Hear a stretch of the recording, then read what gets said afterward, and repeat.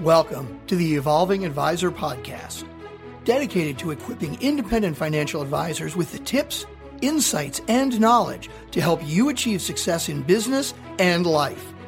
Host Jeff Concepcion shares 30 years of experience as an advisor, entrepreneur, and CEO. Join Jeff and the industry's top thought leaders as they help you evolve from where you are today to where you want to be tomorrow. Now here's your host, Jeff Concepcion. Hi, this is Jeff Concepcion. Welcome to the Evolving Advisor Podcast. Very excited to have Karl Heckenberg joining us today, who's not only a friend, but also now our business partner at Stratos. Karl is the president and CEO of Emigrant Partners and its affiliated company, Fiduciary Network. In addition, Karl sits on the board of managers of the aforementioned companies. Karl has worked in the financial services industry through his entire career. He's spent time previously at firms Merrill Lynch, A.G. Edward & Sons, Wells Fargo, and Charles Schwab. Karl also serves on the boards of the Sarasota Private Trust Company, the New York Private Trust Company, and Cleveland Private Trust Company. He's a senior executive vice president of Emigrant Bank. Karl was raised in Washington, D.C., graduated from St. Joe's University in Philadelphia, and lives in New York currently with his wife and his daughter. So, Karl, thank you for visiting and chatting with us today. No, thank you for the invitation. I'm excited. Yeah, likewise, bud. Likewise. So it's funny, I've done a few podcasts recently. People keep on saying, tell us about your partnership with Emigrant. And I start off by saying, it's just, I don't have a lot of experience to compare it to. But if the partnership is anywhere near as fun and easy as the hard stuff was, kind of the paperwork and the discussions and negotiation of which there was like virtually none. It was just a great, easy process. I think we've got a wonderful partnership for the long haul.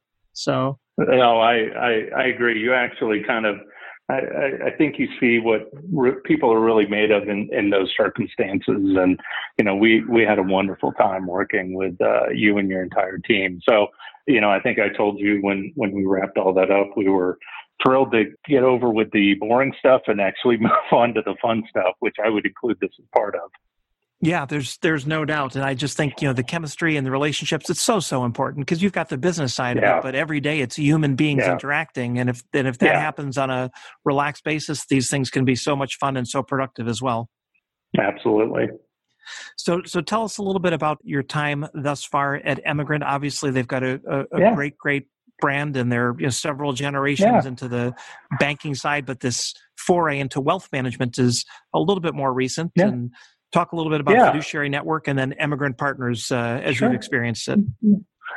Yeah, no. You know, as you'd kind of mentioned, the Milstein family is a fourth generation real estate family.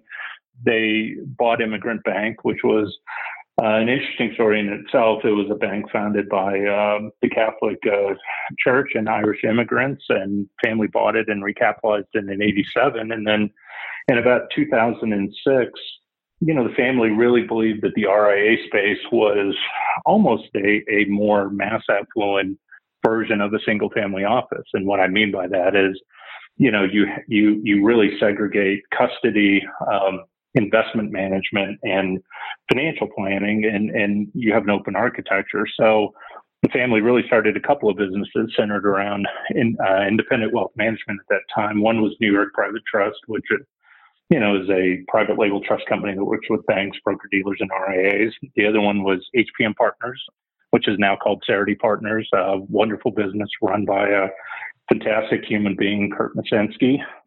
And then the third was Fiduciary Network, which was, the idea was kind of, brought forth by Mark Hurley. He had written a number of white papers. Mark's kind of a great thought leader in the industry. And the idea was to help finance independent wealth management companies and stay independent. So provide some founder liquidity, keep the firms independent, help finance the next generation.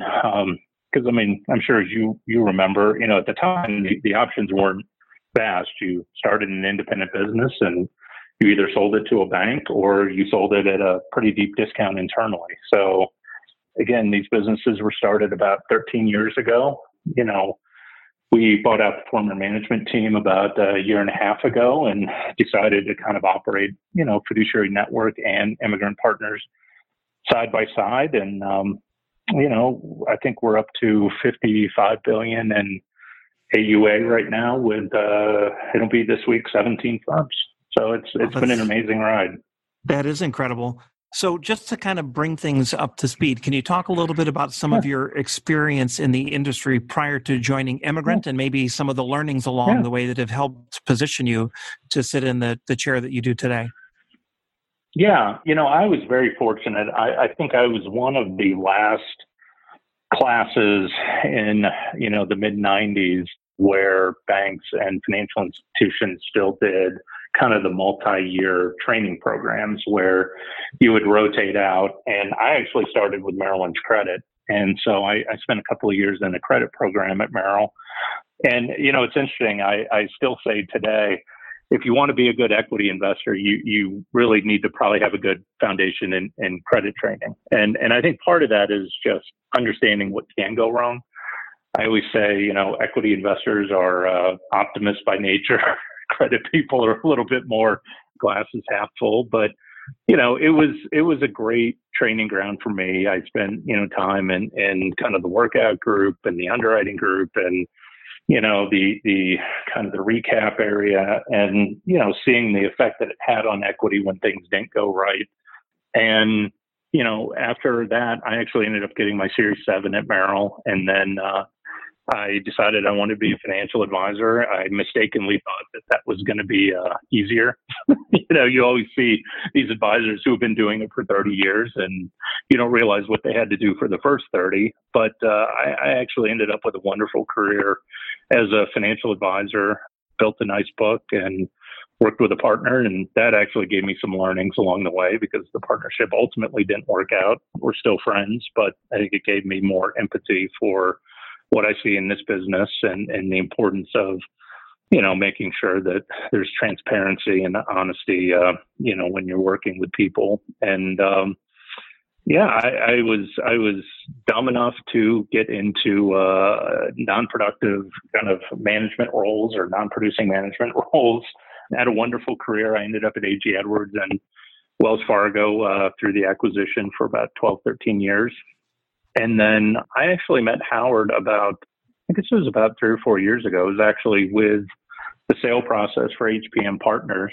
And we got introduced and, he's just a fantastic human being as his partner, Barry Friedberg. And I think he thought my background and experience was interesting. And here we are.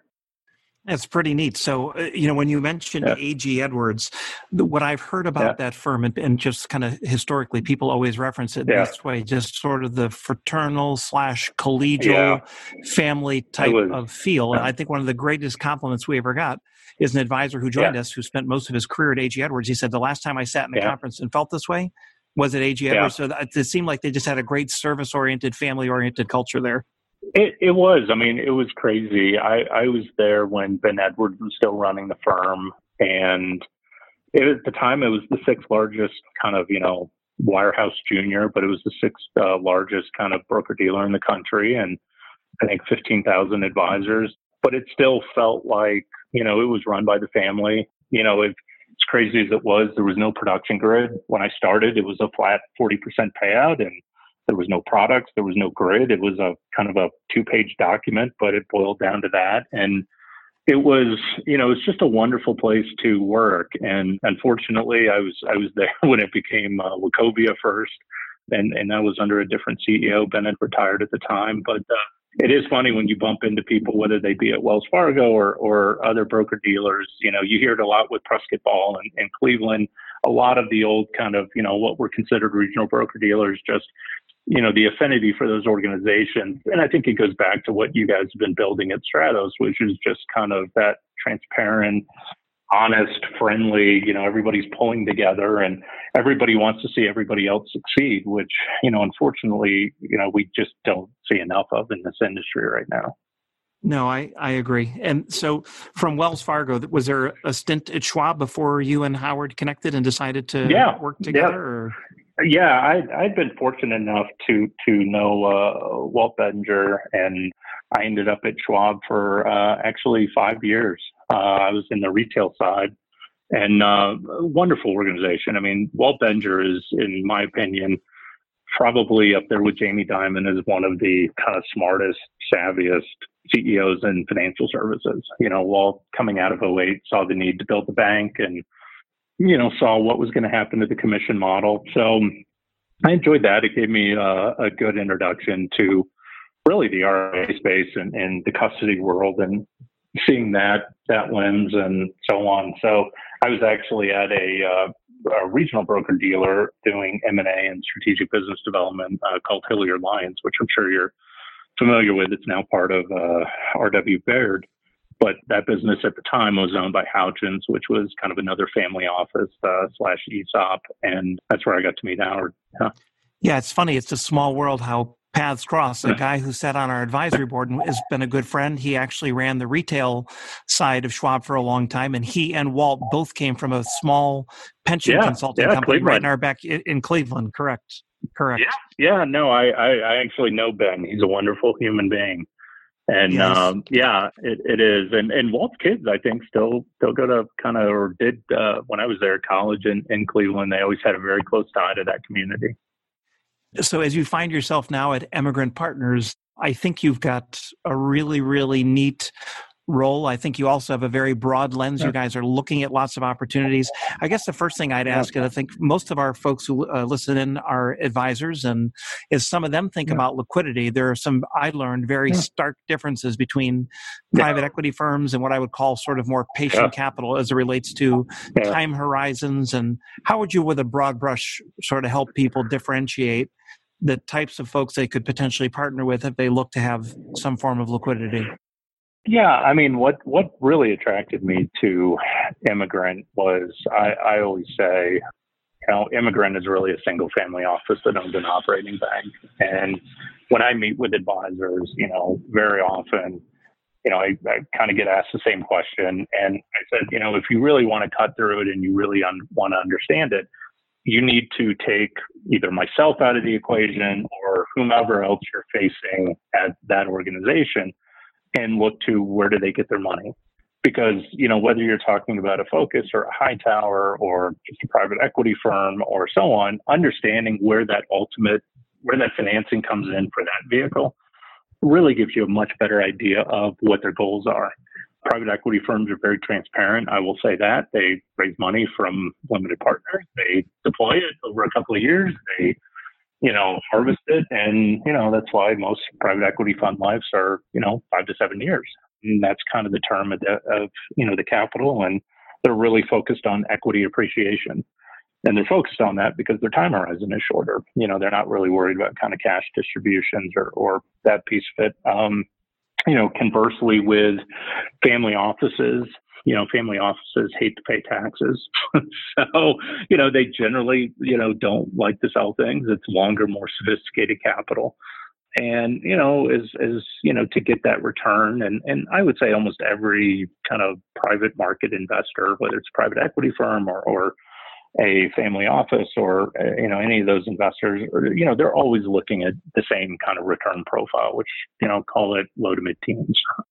Some private equity firms are looking for 30%, but most people you can feel pretty confident are looking for a return in that range. So, I always say, look, you may love me, you may not, but you may, and we may get along, but, you have to understand, who I represent, what their ultimate goals are.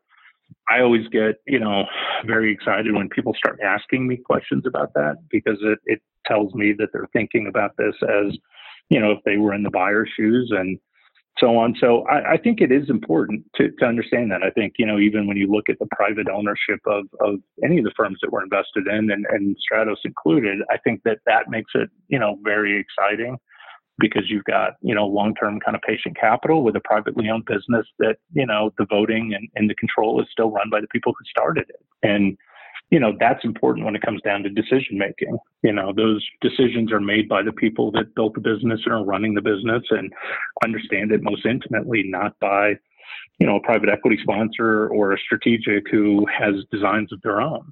So I think that's usually the best advice I give, whether it's an advisor or a firm or anything, is to really understand where that capital is coming from and what their intent is. What do they want out of the transaction? I'm always surprised. You asked me that question when we met. And I'm always amazed that more people don't ask. They always, want to tell me what they want, which is great. We need to know that, but it's incredibly important to understand what the person on the other side wants, because, understanding that answer and being able to put it into context, is probably the most helpful thing in terms of being able to evaluate, any partner, but I would say, particularly a capital partner. Yeah, and it's funny. So every day, literally now, and it seems like in the last couple of months, maybe being at an increased cadence, I'm having conversations with folks who are thinking about a potential minority sale and taking chips off the table. And there are some that are full sales, but more minority. Yeah. And they typically ask, because they're used to, and I won't mention any names, they're used to some of the firms out there in the industry. They say, "What's your deal?" And my response is, "We don't have a deal. Talk to me about what it is that you're trying to accomplish, and let's see if that's something that we can collaborate on to meet your objectives." So I think that flexibility is super, super important. And when it's, when the conversation is centric to what they're trying to accomplish, and, is it the capital? Is it growth? Is it sort of one generation passing the baton on to the next? You can get into some really interesting dialogue. And I do think that alignment is so, so important to make sure that what you're trying to accomplish at Emigrant aligns with, the firms that you're investing in, relative to time frame, relative to objectives, relative to culture, and all that stuff. Yeah, no, I think that, that's what I loved about when we brought out the management team and had this opportunity to start making investments on our own, was it's very rare that you find someone that has kind of the scale of the network that we do, paired with the ability to kind of tailor a transaction. Because, like you said, yes, all these businesses look somewhat similar to an outsider, but when you get into them, as you said, the driving considerations of the founding principles in the next gen, I mean, we spend as much time with the next generation and the majority of our investments and the diligence process as we do with the founders, because we always say, I'm investing with you, but ultimately they're going to be running the business and understanding that they like us and they know us, and they want the same thing, because we've also, on the flip side, seen a number of organizations, and I'm sure you have too, particularly in the last few years, get torn apart because people weren't open and honest about what they wanted and how they wanted to achieve it. And we've seen firms literally just come apart at the seams. And I think most of it could have been avoided, but, it's unfortunate. So, knowing that you get a lot of looks based on the fact that you guys have a great name and a great brand and a great reputation, and you've also got a really successful network as a team. For those out there in the market who are thinking about becoming investors, obviously perhaps not at the level that you guys invest, what are the couple key attributes? How do you sort of differentiate, firms that you want to take another look at, and ultimately those that you may partner with versus others that are running a nice business, but maybe not as attractive as far as the key box? What do those couple key boxes look like? I think there's a couple of things that I always say, kind of jokingly, turn me on. One is, just transparency in the conversations around what everybody's trying to achieve. I think more often than not, advisors actually don't like talking about money. It's important. We should talk about it. But I think at the firm level, the thing that we really spend the most time on, and I would say it probably scuttles, 9.5 out of 10 firms that we look at, is if you strip away the market and you look at it on a client basis and just, on an asset X market, are they growing? And I think it's almost the dirty little secret in this industry that the vast majority of firms are not growing.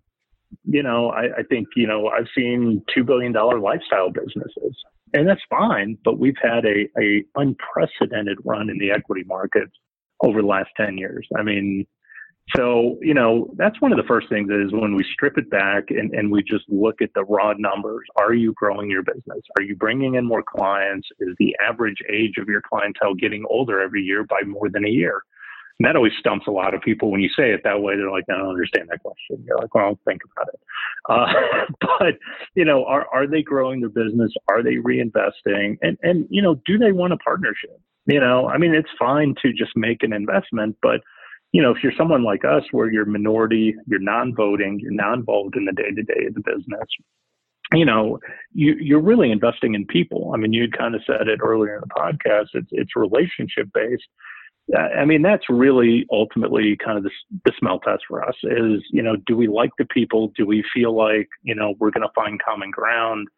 are we trying to row in the same direction? Or, do we want to get all these things done? And, I wish I could say, 5 out of 10 firms are that way, but, it's probably 1 out of 20 that we look at that, everybody seems to really engage. The other thing that is very telling, and it's just natural to our structure, is, because we're always in the minority, therefore the principals always have more skin in the game. And I always love people, and you can see it with your organization, just from that initial meeting all the way through, these are people that are willing to bet on themselves. And that's what you need in this business, because people are probably tired of hearing me say it. And we've already started to see it play out in an accelerated format with COVID. But, the next 10 years are not going to be like the last 10. And how a lot of firms got by the last 10 years, I think that's what made the opportunity to partner with Stratos so exciting for us, was what you guys were offering advisors in terms of not just the economics, but just the partnership, being able to help them grow their business. Because there's a lot of great people out there that with some direction and some added resources could really take the firm to the next level. So, even at ours, we recently announced another investment in a firm named Parallel, and it was a similar kind of reaction when we met the principals, and we actually met all 26 partners, and everybody was really engaged about growing, and I wish I saw that more. It would give us more firms to really go after. But at the end of the day, like I said, it's 1 out of 20 that we see, and out of the industry as a whole, it's a lot less than that. Yeah, I think you hit a lot of good points. I mean, the market has masked a lot of sins over the last 10 years. So you could have firms that on the surface might appear healthier than they really are, but whether or not there was a sort of a disciplined business engine driving that, or if they were just sort of coasting along and riding the wave. And I think when you get into a more tumultuous times, it might be hard for some, but then I think the quality organizations ought to stand out more. And I think part of it, Karl, is this difference of consolidation versus concentration. We're not really a consolidating industry. There are more and more RIAs out there every year. The difference is concentration. Fewer of them, right? To your point, the ones who are executing with discipline are growing at a much more rapid pace and getting, not to the point where you see it like in banking, but I think you're going to find fewer and fewer firms over time with massive amounts of assets. And it's kind of picking those winners that will grow, regardless of market conditions, that I think we need to look at it on a smaller scale. And maybe you guys are looking at that on a more grand scale. It's funny because when we know a lot of the private equity partners out there, and ones that are interested in investing, ones that are investing. And I think fundamentally their thesis is a little bit flawed, but that's one of the things that they always say is, well, it's a consolidating industry. I said, well, actually, if you look at the numbers, it's deconsolidating. It's bleeding off of the wirehouses and the independent broker dealers and so on. And to your point, there's more and more of these firms every year. And I think, years ago, a lot of people had made bets that, all these small firms are going to go out of business and there's going to be 20 regional firms and that's it. And, what nobody saw, similar to almost every other industry that sees this, is technology. You can run a really wonderful practice with, 100, 200, $300 million. But, you have to do it with somebody. It's very hard to do on your own. But when we strip the numbers away, it's startling, how many big firms are not really growing. So let me ask you a question. So if I'm sitting out here, I have not had an event, I've had some growth, and I want to think about, there was a guy in my study group, he said he was building his firm every year. He acted as if he was building it for sale, wanting to sort of build on the story, build on the results, build on this deck that he would someday show. What kind of advice would you give to folks who have not had a liquidity event, but maybe the next 3 to 5 years will want to? How do they present themselves in the most favorable light? And because it's a process and not an event, a point in time, what are the things that they should be doing along the way to make their businesses more attractive to potential suitors? So this is going to sound like a softball because I just literally used you as an example with someone else that I did another podcast with last week. But, as this idea of, you should always be running your business as if it's not a hobby or, kind of a personal family business. And what I mean by that is, nobody likes to see a lot of adjustments to expenses. They don't like to see adjusted EBITDA. That, run your business as if it's a professional organization. I do recommend that people, if they can, reserve cash and have that available, because generally when you want it and want to deploy it in markets like this, it's when it's hardest to get credit. Make sure that you do start distributing your equity. I always say, you don't have to sell to us, but you got to start selling to somebody at some point. And, I think that we see too many firms that have too much equity owned by too few people. And, that's generally a warning sign. For us is there's really only one or two stakeholders in the entire organization.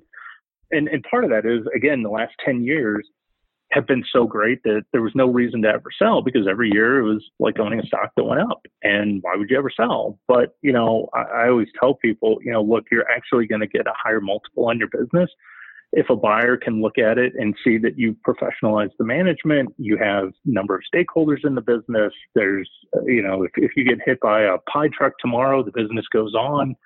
Run it that way. We still see, and I'm sure you do too, a lot of billion-dollar businesses where the founding principal still does all the client meetings. And, I've met a lot of firms that are like, oh, we're adding clients, we're doing great. And it's like, okay. And then you diligence and you talk to some of the clients and they're like, no, I've really never met anybody else there. I know Bob, and Bob's been, it's like, okay, well, Bob, this is a great lifestyle business and you've grown it and you've done it nicely, but this is not a business that you can sell to anybody.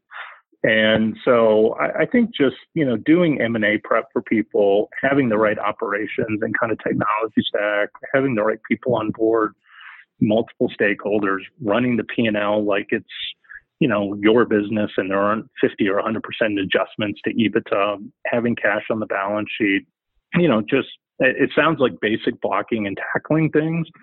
But, more often than not, people that started in this industry didn't set out to be business owners. They set out to do something independently of their former employer, and they've been doing it and patching it together and so on. But, they really they've been running it the way that, so that's generally the advice I try and give folks. Yeah, there's a lot of great stuff there, and I think we should just spend a minute on it. So I really didn't think about the first one, and I probably ought to have, but no one likes to see a ton of adjustments. So all of a sudden your EBITDA is up 60% with all the add backs.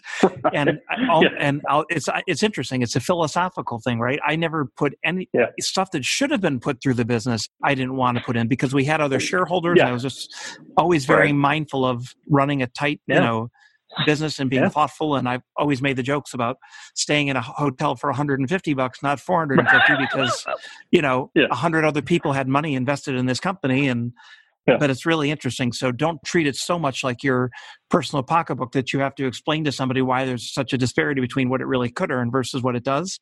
It's a great point. The building up cash. I love that, mindset. As we've had a percentage of our earnings retained for years, and it allows you to have dry powder to really capitalize. And real businesses, I mean, they have working capital. They don't distribute every penny and start at zero again the next year. I also like the fact that you talked about distributing not only equity, but responsibility, right? So, we had close to 100 shareholders, and every year folks who had been on and been meaningful had gotten multiple bites at the apple. And so we had a lot of people that had skin in the game and owned the business. And not only distributing equity, but distributing responsibility. If the founder of the firm is integral in every single aspect, it makes you worry, could it be viable without the founder? And if I look back at our early days, I wore lots of hats. If I got hit by a bus today, I think people would be sad, but our business development operates effectively in my absence. Our finance group, our, every aspect of the business would be perfectly fine because it's departments and, it's not down to a person influencing and driving everything. So those are great takeaways. Well, it's funny. So when you had the opportunity to meet with Howard and Barry, I had a chance to talk to Howard afterwards. And, we said it was a great lunch. It was wonderful to meet him. He's an amazing guy. And Howard, basically said, I love the fact that he said, if something happened to me tomorrow, we wouldn't grow as fast, but we would still grow. And that stuck with me. It stuck with him because that's the answer you're looking for.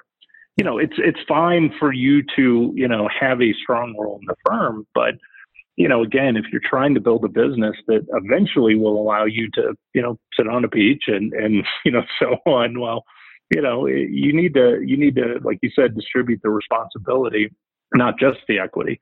and vice versa. You can't just, distribute the responsibility and not the equity. So, the two go hand in hand, and they're great points. And I wish just more people would think about that every year when they do kind of their annual, business plan. Yeah, you're absolutely right. And it's this whole mentality, which is really kind of fundamental to what we try to talk about on the podcast, the evolution from an advisor to a CEO. You could be a great, great advisor, but are you in fact running a business? Are you creating a business that could have enduring value? Or are you just making a terrific income and serving clients well? It's okay, but there's a stark difference between one and the other. And recognizing it and investing and making changes to build an enduring business that could last long beyond you is really, I think, the call to action.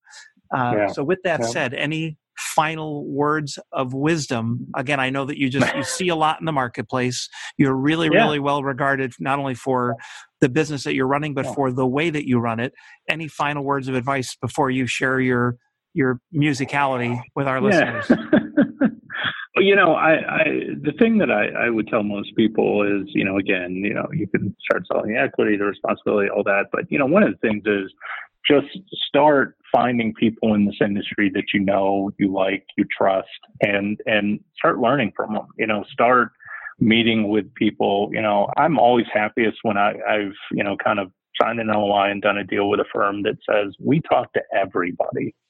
It wasn't, we bumped into you. And I always say, look, if you need to meet with everybody before you make a decision. This is a long-term relationship. This isn't a high-pressure sales pitch. So, get out there and hear the different pitches and see what people are doing. And even beyond the capital side, just try and learn. It's always amazing to me how many people, yourself included, are extremely generous with their time to other people in the industry.